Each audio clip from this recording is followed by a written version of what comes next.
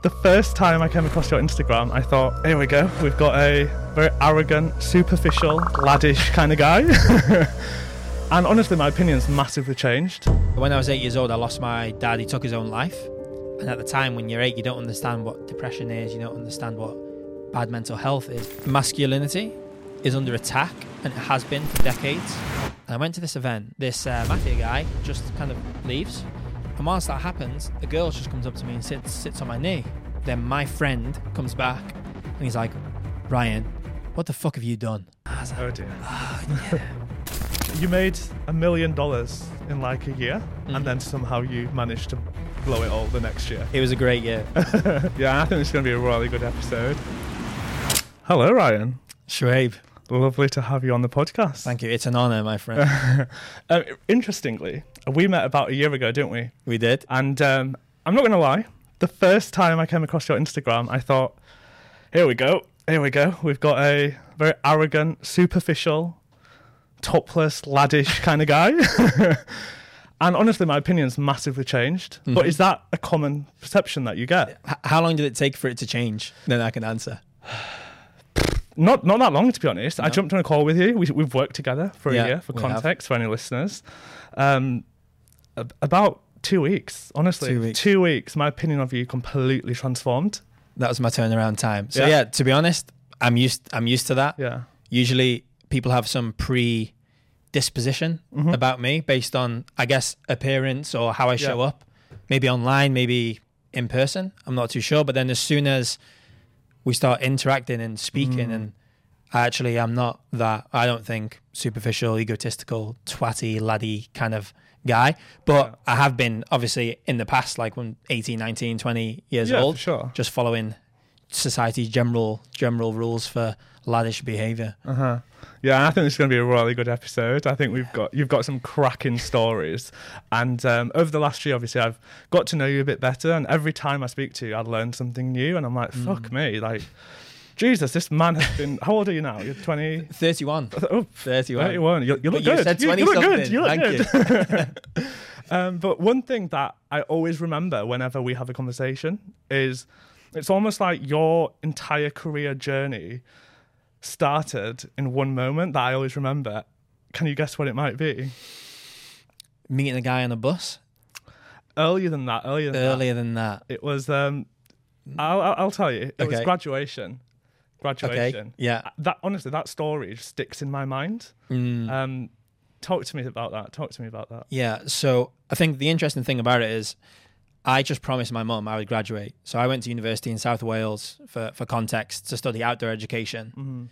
I was an outdoor instructor for 2 years, so coaching canoeing, kayaking, that sort of stuff. Then I had an opportunity to go to university. I didn't have the grades to go through sixth form and stuff, but I had an opportunity. So I went, and during my time there, I told my mum, right, I'm going to graduate. I promise I'll show up, because she wanted to feel proud and have this special day. So I hitchhiked through Europe the month before that with one of my best friends. We realized we didn't have any money really. We had I was traveling on a credit card. So I was like, all right, we've got this much. Let's go. Yeah. And we just used, have you heard of couch surfing? Yeah. Couch surfing.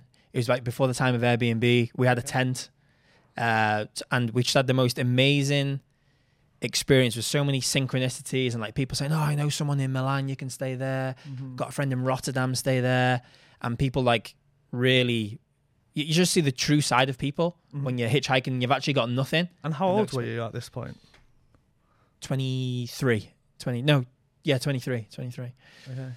So yeah, went to Hideout Festival in Croatia at the end. So we hitchhiked around and got a bus from Croatia to the north, from the south to the north.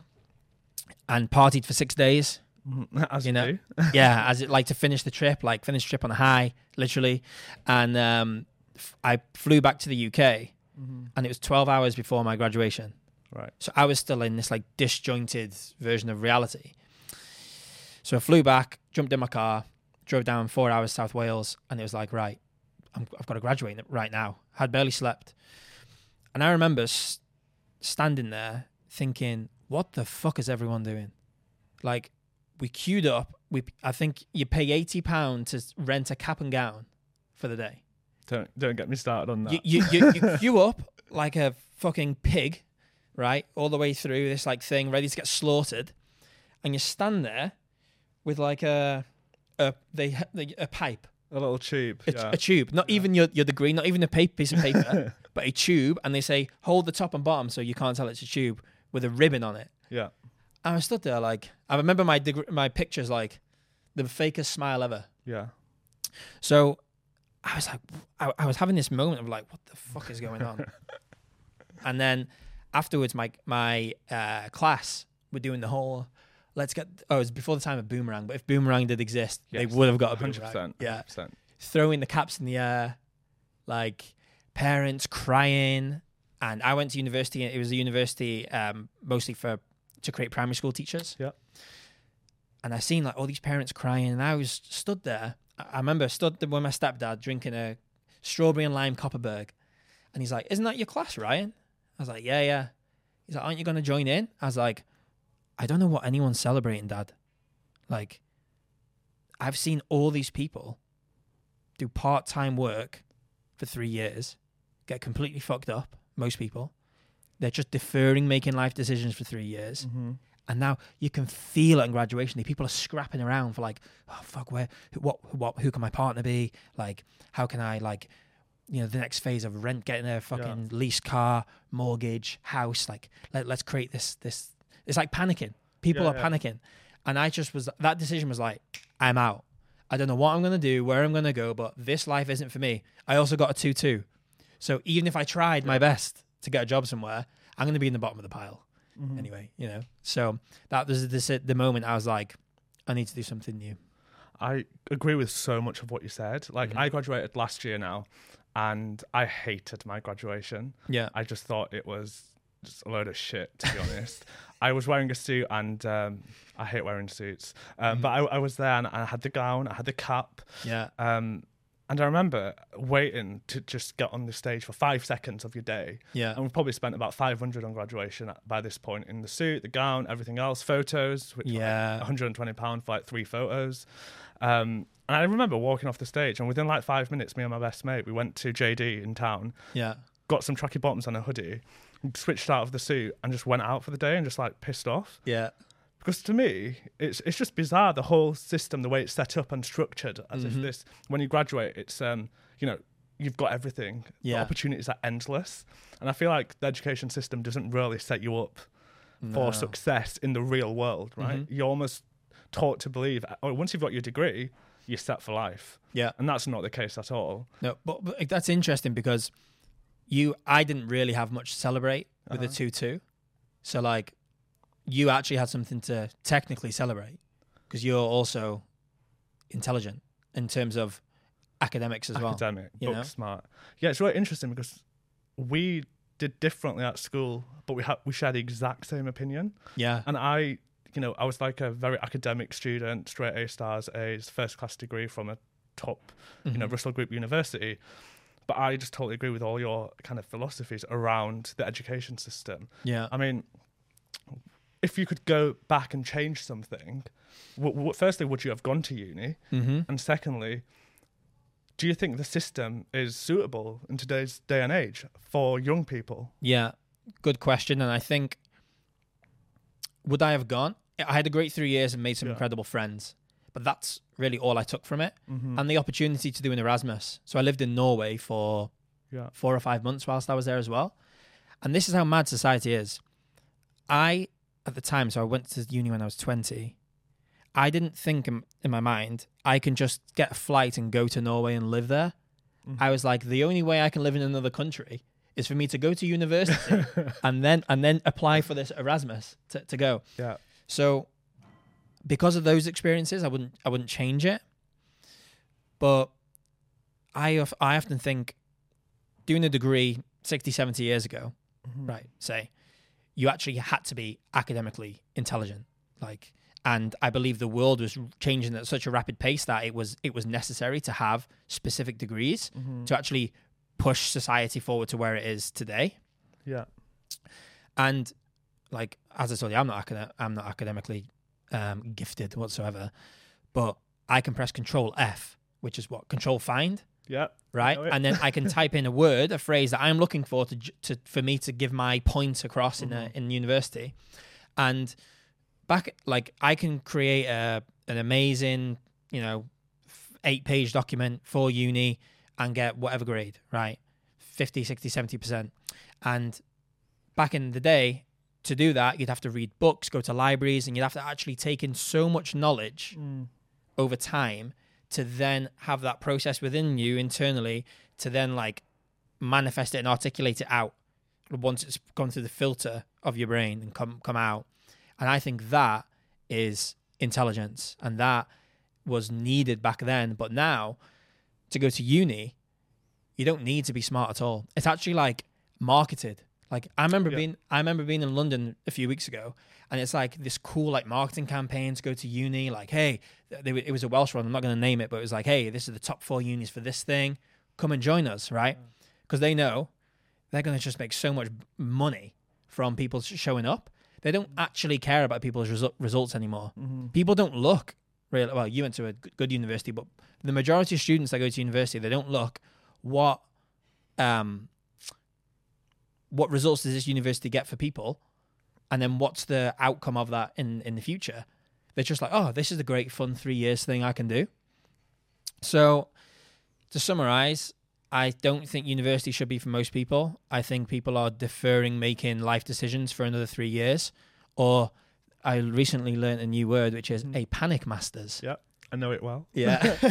So tell me about a panic master. Yeah, it's really interesting because if I didn't leave university, graduate when I did, and then go into a startup and then eventually set up my own business, I would have done a panic masters. Yeah. The panic masters, for anyone who doesn't know, is essentially if you are unsure of your career choice later in life, or you just don't know what you want to do at 21, 22, because let's face it, how many people actually know what they want to do long term in their career? I still don't to this day. Yeah. And I've got my own business, and I'm I don't know what I'm doing.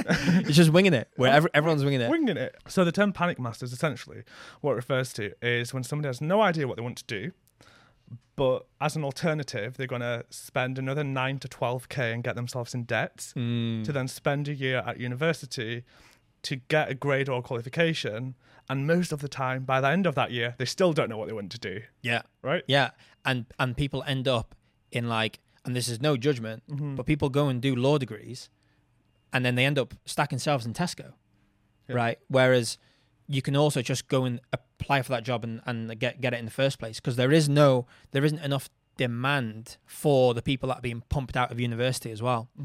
I'm also on that point. There's a thing in Wales called is it UCAS points? UCAS, yeah. There's a thing called Welsh baccalaureate. Yes. Do you have an English baccalaureate? Yeah. As well. Yeah. And I remember it come out for the year that I was finishing school, I think. Oh no, the year after, because otherwise I would have had the numbers to get into uni. Yeah. Where you get, correct me if I'm wrong, you get enough points through passing this course that is the equivalent of an A in your A levels to go towards going to university. And the course is the simplest course ever. What kind of question? So it's what? So in Wales, it's what is the national food of Wales? Right? It's obviously lamb and leeks. We love sheep in Wales, and then it's at what year did this happen in Wales? Right, okay, got you. And you can just it's easy things that anyone can regurgitate. Yeah. And if that's the equivalent of an A in a subject, and that's really easy to get, it's giving people a false sense of security that they're actually academically smart. So you get people right, I could go and do a degree now. I've got the equivalent of an A in this. Yeah. And then in what other balmy world can an 18-year-old go and sign to go to university, to go into how much debt? It was 60, 70, 80, 90, 100 grand's worth of debt, right? Without any idea what they want to do. Why is that allowed, but not starting a business and being able to get a loan from a bank to start a business? Yeah. It isn't allowed. Yeah, it's so bizarre how there's not even a second thought given to the debt that you apply for. You Yeah. apply for this debt to go to Yeah. university, but entrepreneurship or any other kind of career path, apprenticeships, just degree apprenticeships now as well, it's just not considered. It's not something that you're taught at school. This podcast is proudly sponsored by Fabric, a marketing training academy that runs a world-leading master strategy program for marketers looking to excel in their careers. The program teaches you frameworks that have been used by global brands and coaches you how to build a live marketing strategy in just 12 weeks. Now, I personally know many people who have completed Fabric's program and who have benefited directly, from getting promotions and accessing dream job roles to accessing increased marketing budgets and gaining the confidence to excel in their careers. Fabric is kindly offering listeners of this podcast 10% off their program so you can secure your place on it. For more information, check out the link in the bio. Use code REBELS10 in all capitals to claim the offer. No. Now, your story is really interesting because after that graduation moment where you thought, what the fuck is going on here, you packed a bag. Yeah. And explain what happened next. Yeah, so packed my bag, sold my car, Yeah. sold my other belongings, which was like old cracked mobile phones. And yeah, so just before that, we went for like a meal. So all the students, my friends, and the family members, and it was just like pressure on everyone. Like everyone's like, "What are you doing next?" So then it got to me like, "What are you doing next, Ryan?" And some of my friends, I overheard them say, "We're going to become teachers in Southeast Asia." So I was like, "I'm going to do that." So I'm like half asleep because I remember I've come back from Croatia, driving, blah blah blah, and I was like, "I'm going to be a teacher in Southeast Asia as well." And my mum was like, "When did you decide that?" I was like, "Literally just now." So after that decision, a few weeks later, the car was gone. There was supposed to be 4 of us that went, but actually 2 didn't get on the course. 1 dropped out, and it wasn't even my idea, but I ended up moving to Bangkok on my own to do an English teaching course, which was ironically enough harder than my degree. Yeah. To then become an English teacher in Southeast Asia. And yeah, my degree actually did come in useful for something. Mm-hmm. It got me on the course that required me to have a degree to get on. Yes. But here's the thing, I'm not going to mention his name, but one of my friends worked at an incredible private school in Southeast Asia as an English teacher. Mm-hmm. He didn't have a degree. However, he went to Koh Sam Road, which is like this mad party street in Bangkok, and he bought like a really nice copy of a degree. Okay. Stamped. Right. Saying he got a 2-1 in a subject. Mm-hmm. And he just traveled around, got into legit schools, got kids incredible results because the guy he is. And he also got onto the course I was on through this fraudulent degree. Right. And on the back end of that, got amazing results for the kids in the schools. Mm-hmm. Then the school found out this degree wasn't real. They called the university and were like, "Does this guy have this degree?" And they were like, "There's no record of this guy being here." But then they fired him because of procedure. But really, by him not having this degree, he was getting the kids way better results in the schools, and the students loved him, the parents loved him, because he was actually teaching them real life skills on top of the curriculum as well.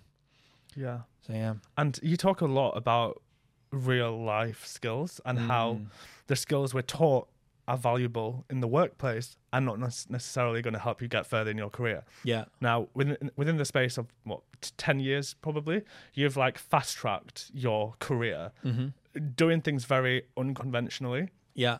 So when you went out to Southeast Asia and did that teaching course, how from that did you then end up building £1 million business? Like that's a big jump. Yeah, and to be honest, I wasn't until I realized the importance these days of actually building wealth. Yeah, I was never really money driven. Okay. So when I was 18, to take it back then, I used to work in Homebase. Yeah, selling kitchens and bathrooms.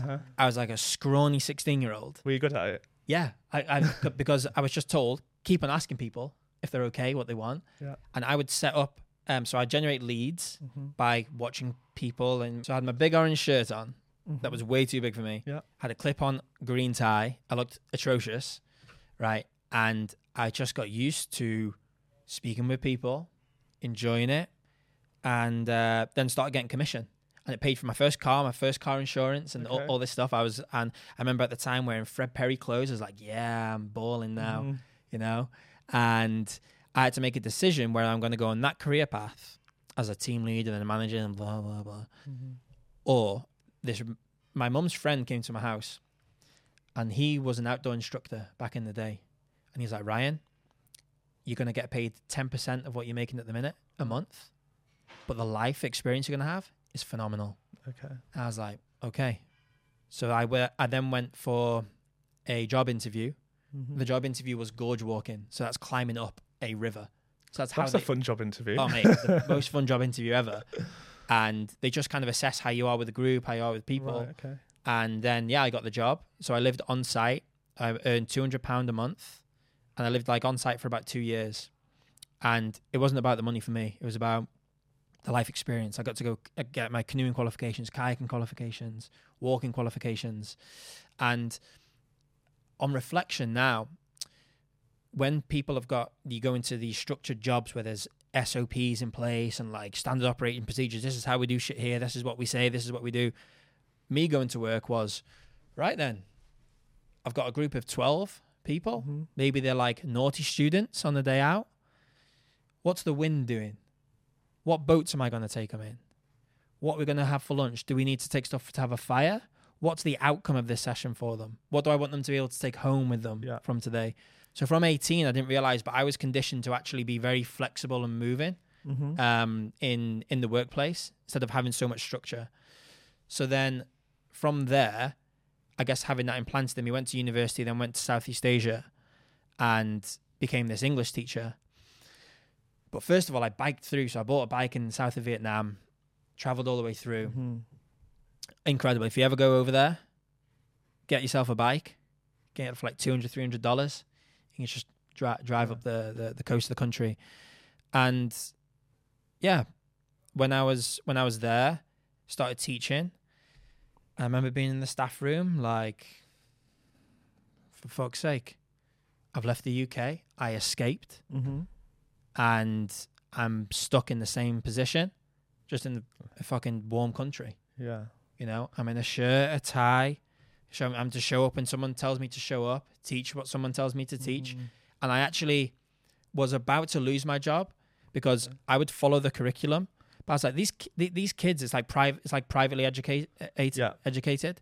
I was like, they need more than just to be book smart. They need like life skills. You know, so we'd sit around in a circle. I'd say like, just call me Ryan. I'd take my tie off, undo my top button. Like, guys, I'm just a real person like you. Like, I'm actually not really a teacher. I just have the ability to speak English as a first language. You told the kids that? Yeah. Like some of them are like 17, 18 and they want, because they think they have to reach this academic level to be able to live the life that they're then told they also want to live. Yeah. So then I just have like all cards on the table.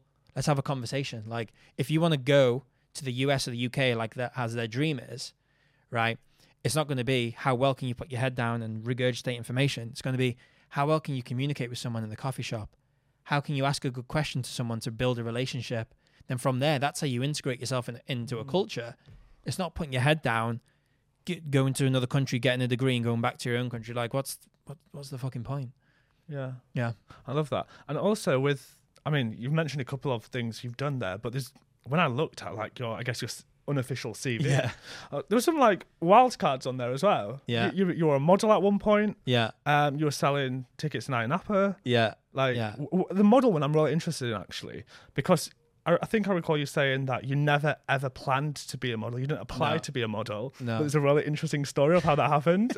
Yeah. So my mum, well, not when she was my age, when she was like 20 to 23, just before I was born, she was a model. Okay. So then it runs in the family. Good genes. Yeah, good genes. Lucky. And I was like, oh, that's cool. And then, I'd get a couple of comments from my mum's friends saying, oh, Ryan, why didn't you try growing up? Yeah. I was like, I'm not going to do that. Because I was always scared of what's someone going to think about me. Yes. Right. Is this me being like egotistical? Is this me thinking I'm this way? Right. Yeah. And when I was in Vietnam, I was living in a hostel at the time. So I went there to be a teacher, started teaching. And yeah, one night we went out to celebrate getting a job. So went out, and then there was this like Ferrari in the street outside this new bar, and there's like all these like hot women on there. I'm obviously like 23 hot women over there. So I jumped. They were having like photographs, paparazzi kind of shit, and I just jumped into the picture. I like put my arm around one of the women, and she's just like pushes me away, like, get away from me, you tourist. And as she does that, I'm like turning around, like laughing. Anyway, I'm walking down the street with my Irish friend. Irish because they're always quick and witty, right? And this guy chased me, the photographer, and he's like, "Oh, who's your agent?"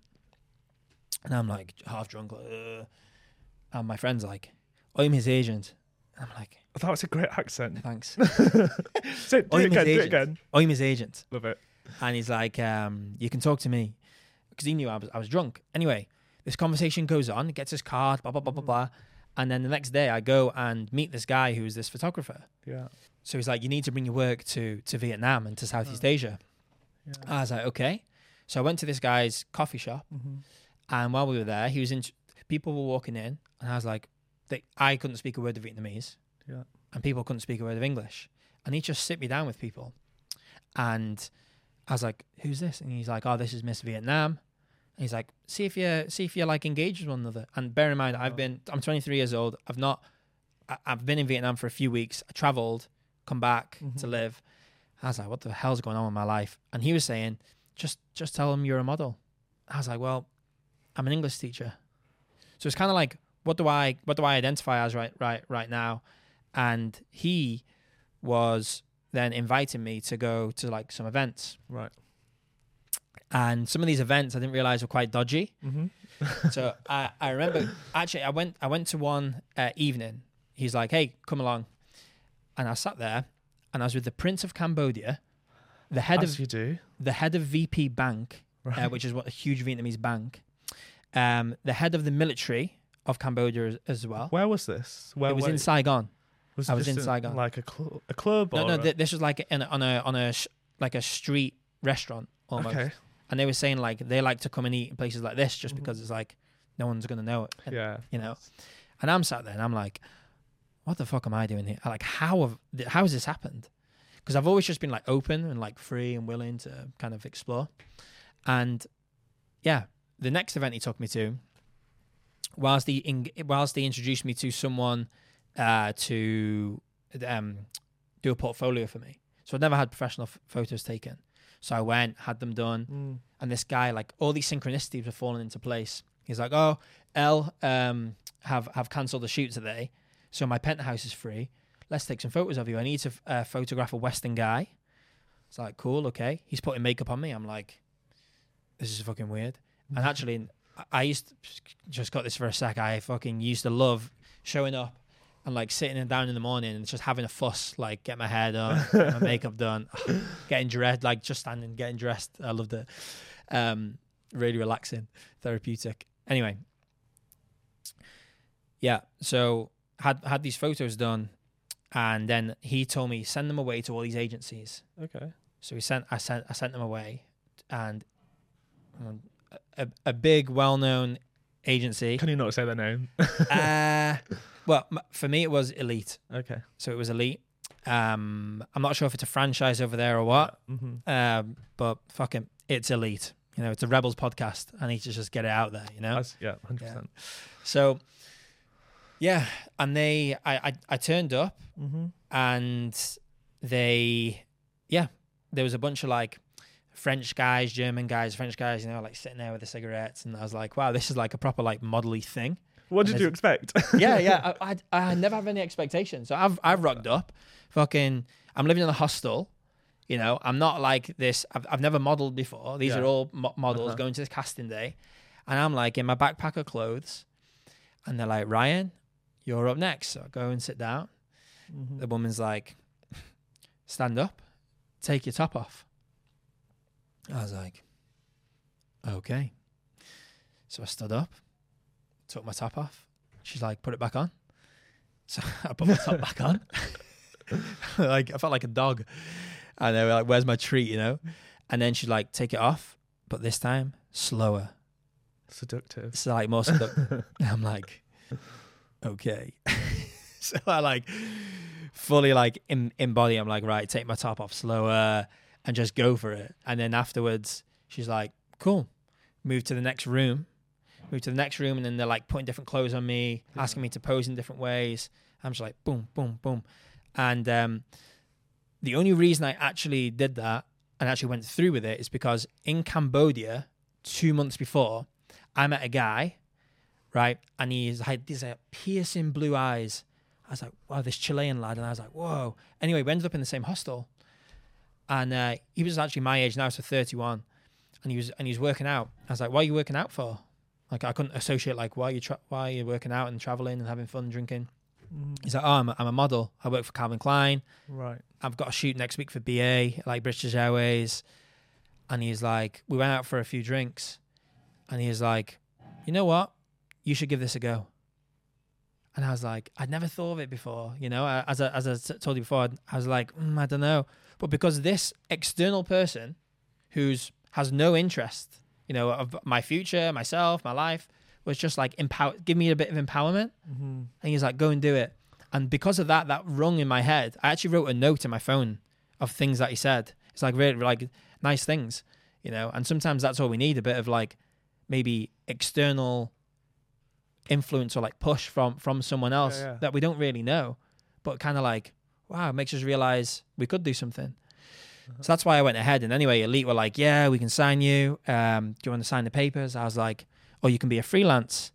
And I'm like, I don't know what any of these things mean. So they give me 2 forms, and I signed the form to like just be like basically their bitch, right? Yeah. So it's like boom, signed, done. And but whilst this was going on, this is like in the background, I was getting invited to these events with a guy who originally hooked me up with this like modeling path. And I went to this event, and I was in there. I was the only Western person. I was like, This is weird. Walked up these stairs. It's like in like this secret area, and there was about 15 tables full of like either groups of men or women, mostly women. So about 10 of the tables were women, all beautiful.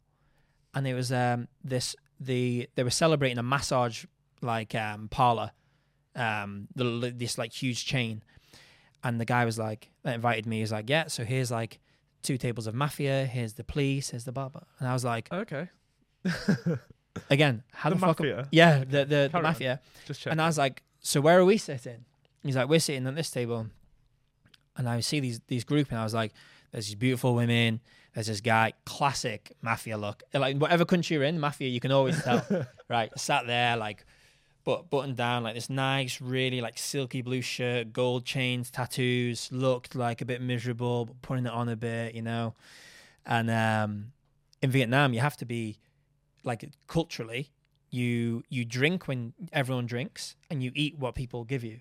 So they're like coming in and feeding me some food. I'm eating it. I'm kind of getting on, you know, I'm learning some words. And you say this thing in Vietnam, it's like mop hai ba yo, which is like 1, 2, 3 cheers. And when you drink, whoever calls the drink out, they decide how much % of your drink you drink. So at this point, I've had like 7 beers. I'm like getting a bit leery. And this mafia guy just kind of leaves.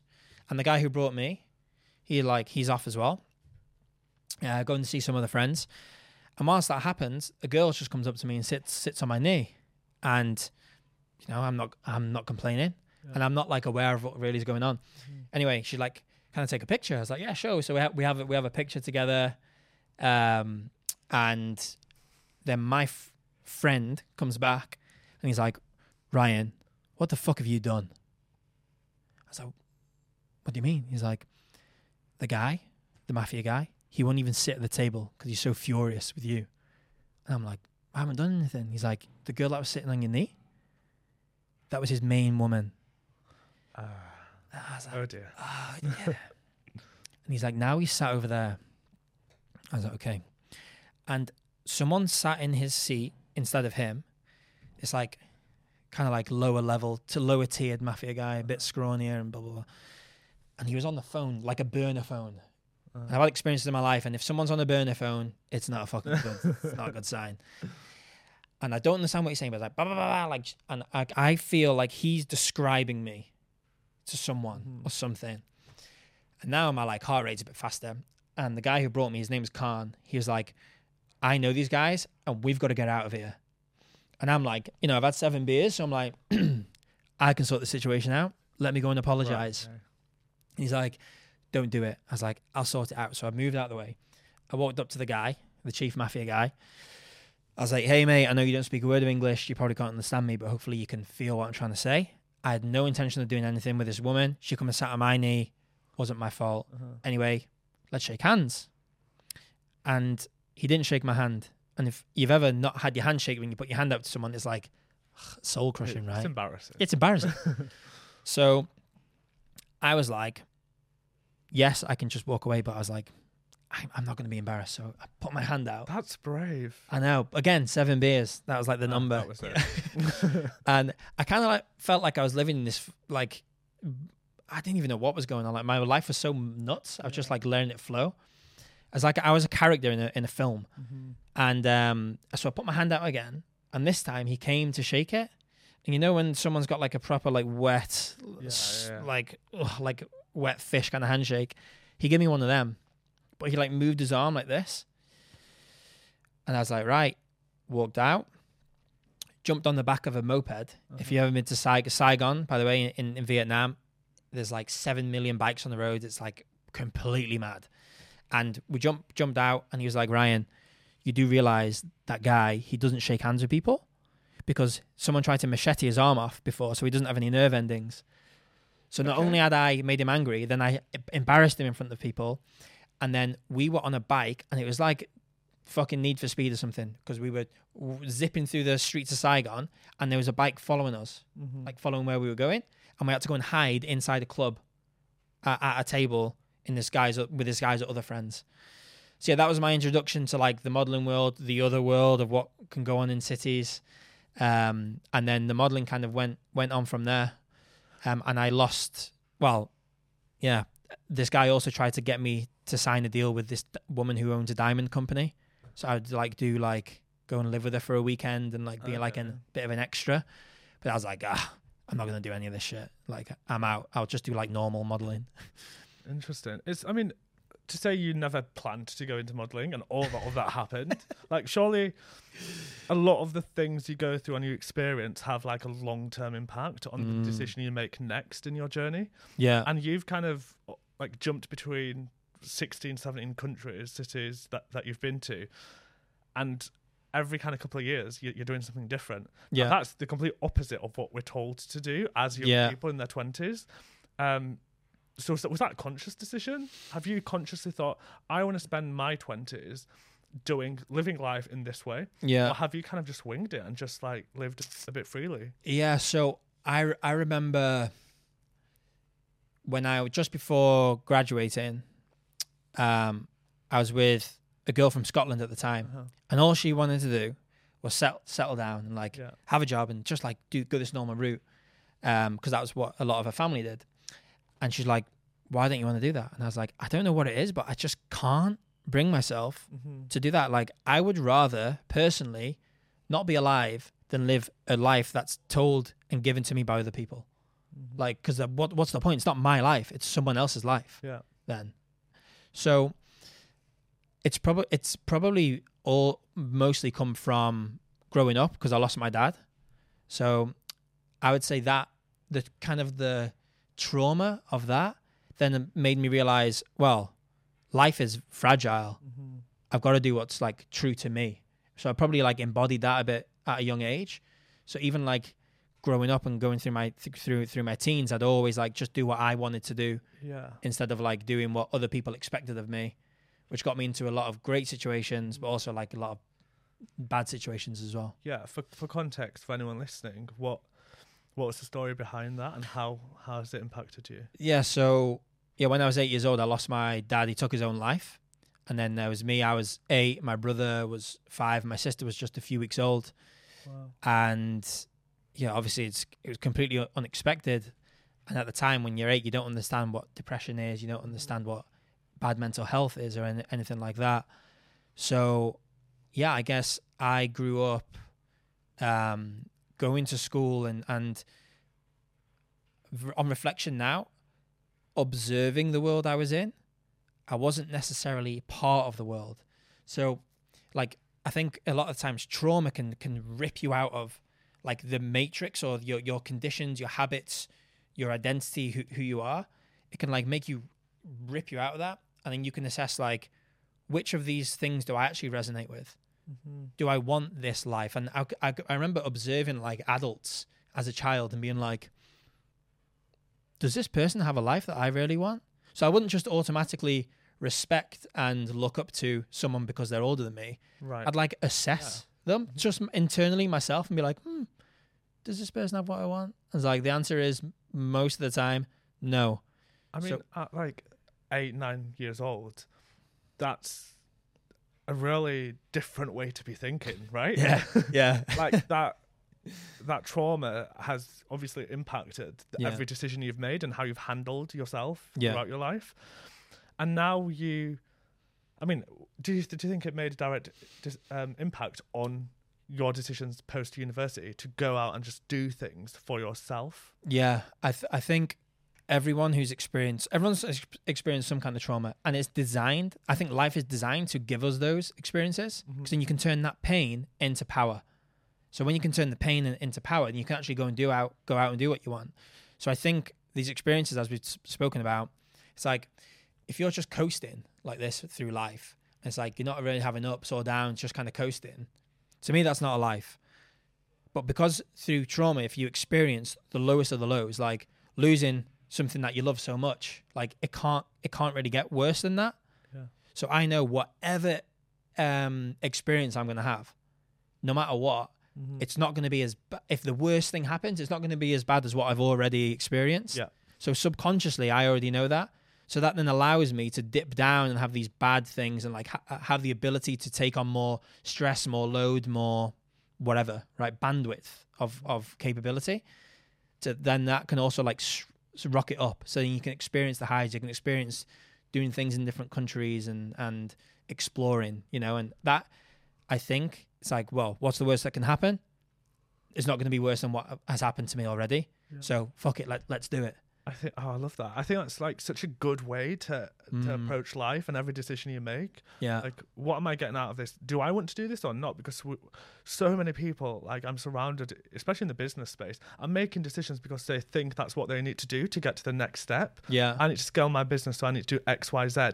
In reality, X, Y, Z is going to make my life feel shit. But I'm still going to do it because that's what everyone else is telling me to do. Mm-hmm. So I love your approach to life. And I think another thing you mentioned previously was like the importance of mental and physical health and how that has been so important throughout your career. Talk to me about that. Yeah. If you look at mental health specifically in men across the board, it's like one of the number one reasons young men die is through taking their own life. So like, why is that not made a bigger thing, like a bigger thing in society? Right? It's absolutely mad. And I think that can really come down to how we're taught to look after ourselves. Yeah.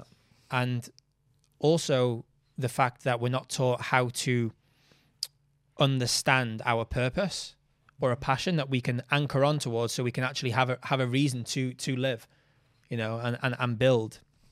So when it comes to mental health, the number one thing you can do, in my opinion, is work out, work on your body, move your body in some way. You don't need to become a bodybuilder or a professional boxer, but you need to like walk and like you have a body. It's a physical thing, but we're not told to use it.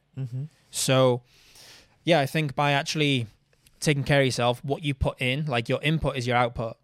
So these days, if you look around, what are people marketed all the time? It's like fucking crappy McDonald's. Like I remember in December, I saw a McDonald's ad in front of me on like a billboard, and behind it was a BBC ad saying it's sofa season.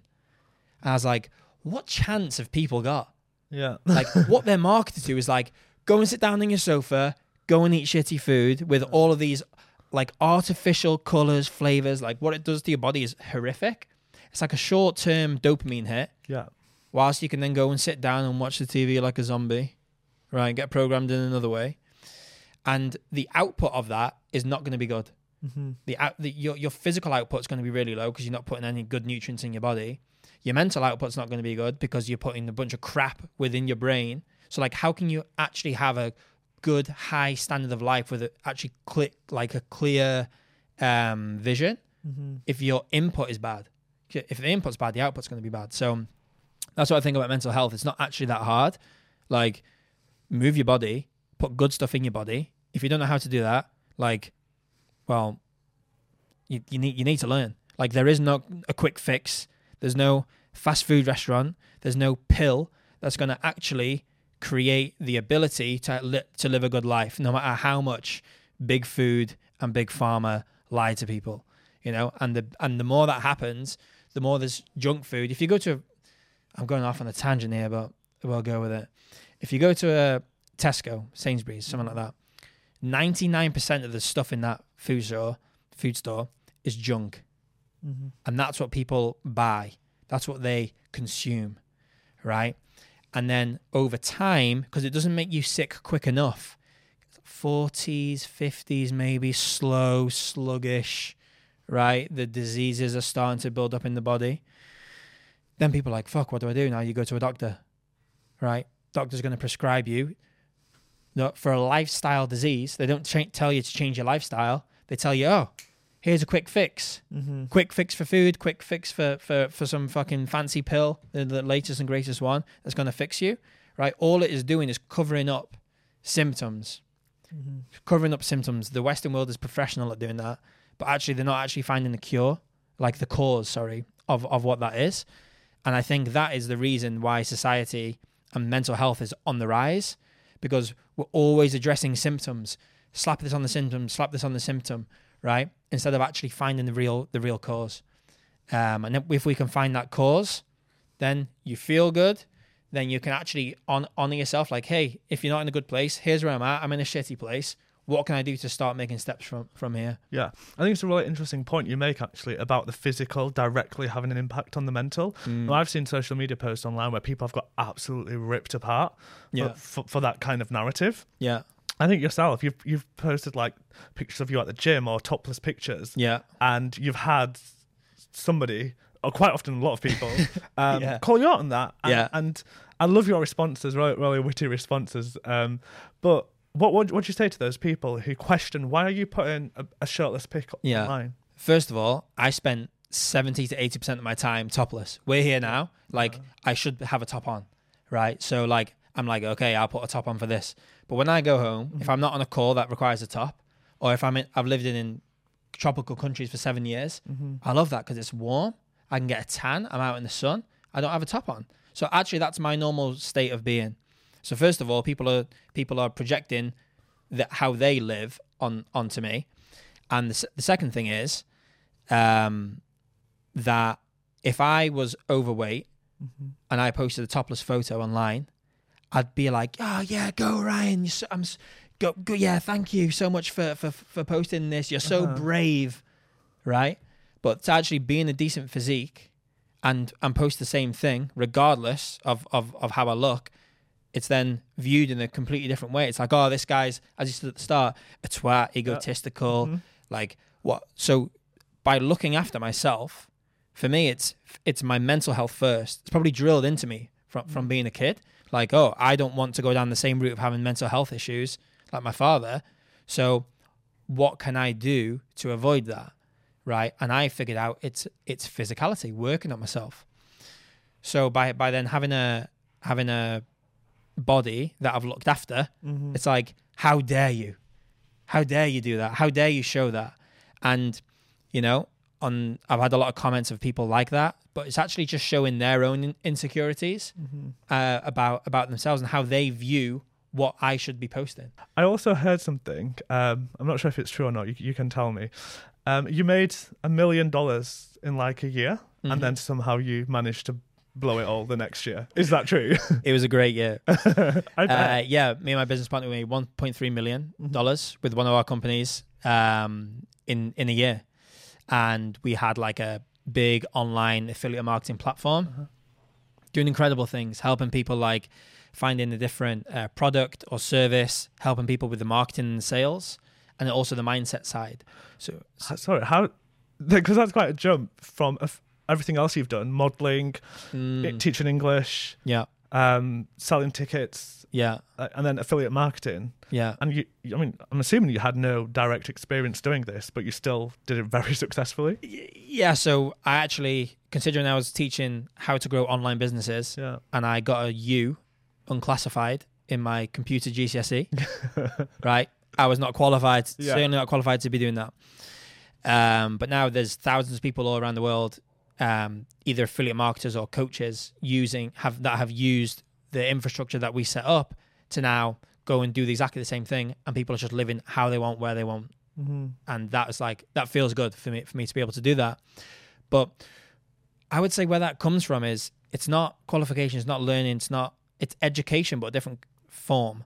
So if I look back at, as I mentioned, the outdoor instructor stuff, what the ingredients of life and the skills I learned there, then I applied that when I moved to Cyprus.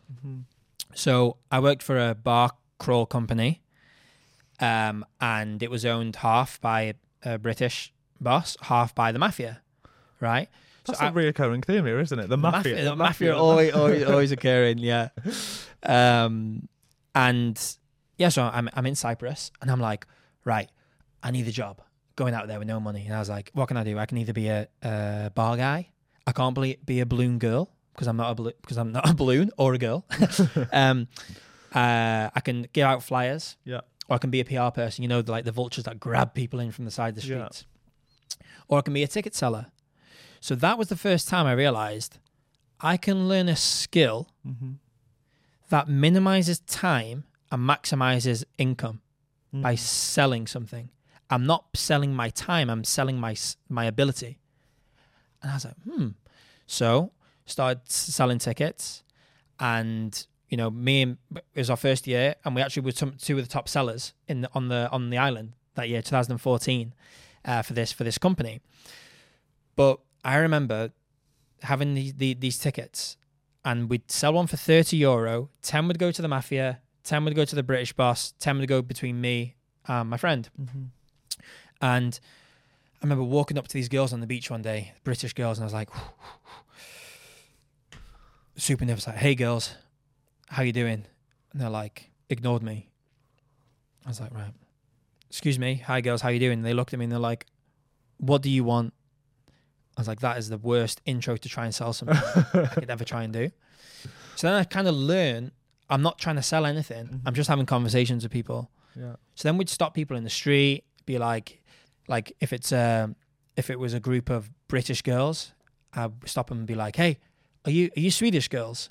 And then they're like, oh, they want to be Swedish, right? They want to be something that they're not. So like using that kind of trick, then they'd want to be engaged in conversation.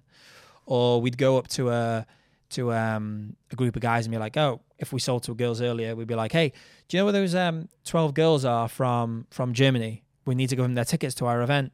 Then they're like, tickets to what event? So actually learning kind of like through the school of the hard knocks almost, and being tasered, chased around, sneaking into hotels, jumping over balconies, using those, again, the ingredients from what I learned, the skills, then I can apply that in the business world of being like, how to sell, like, how am I going to sell? How am I going to market stuff?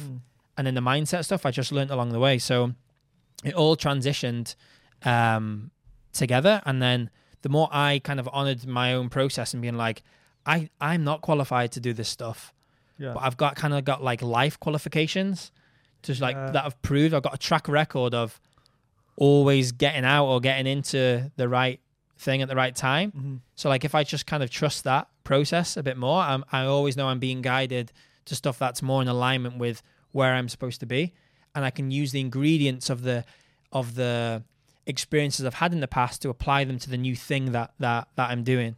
And don't be afraid to do what you're not qualified to do. Yeah, 100%. It's that like soft skill, hard skill debate, right? Or the whole idea of transferable skills. Yeah. And there's so many people in the industry that I work in now as well who have worked in like a completely different, industry, law, finance, dentist even, I know.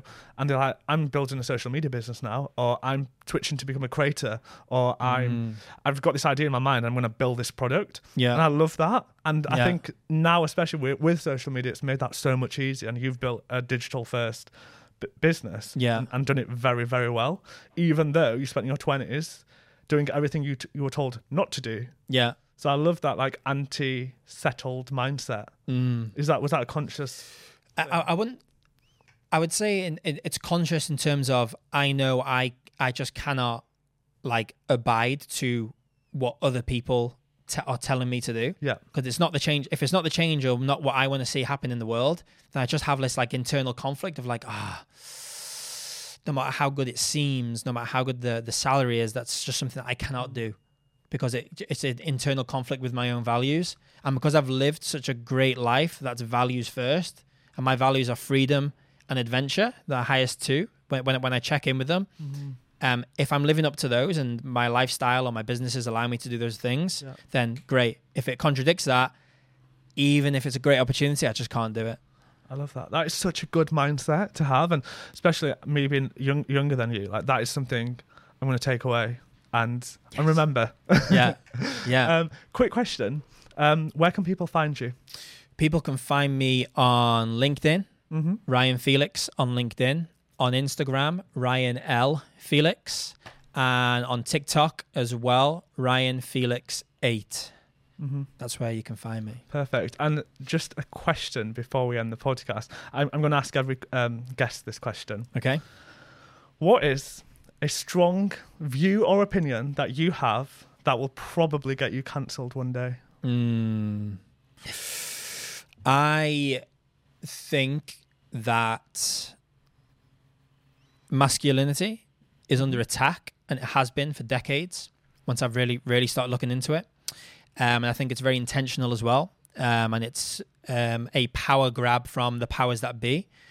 So I believe that you would not have seen the atrocities of the last 3 years of like huge human rights conflicts, right? Globally, with what just happened with lockdowns and all these horrific things. If there was people in every country who were standing in their masculinity to stop what's actually going on.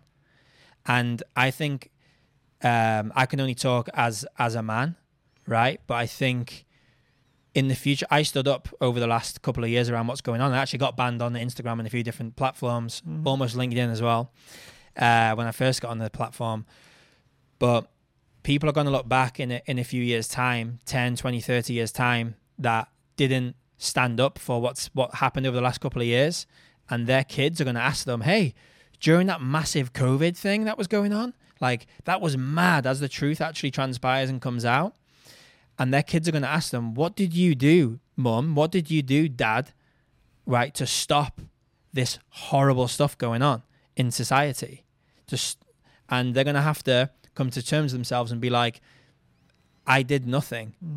I looked at the spot on the floor in Tesco and stood on that spot to make sure I'm 6 foot away from someone else.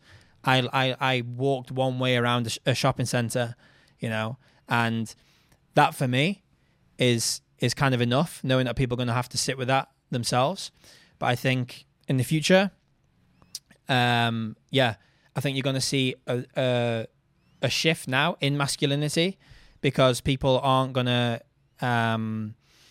they're not going to stand for something like that happening again in society. So I don't know if that'll get me cancelled, if it's just a natural flow of how life's going to be. But yeah, that's what I think. It's been under attack, and now it's going to go the opposite direction. Interesting. I think we need a whole nother episode for that. Yeah. I can challenge you on a few things. Yeah, challenge me. 100%. Thanks so much for being on the podcast. Thank you, my friend. How's it been? It's been incredible. Thank you for the opportunity. No worries. It's been an honor to have this conversation. I look forward to having more with you in the future. Thank you so much for taking the time out of your day to listen to Rebels podcast with me, Shoaib Ahmed. If you've been watching us on YouTube, don't forget to like and subscribe. And if you've been listening to us on Apple Podcasts or Spotify, then please give us a 5-star rating and a follow. The more successful this podcast gets, the bigger and better guests we can have on in the future. Thank you.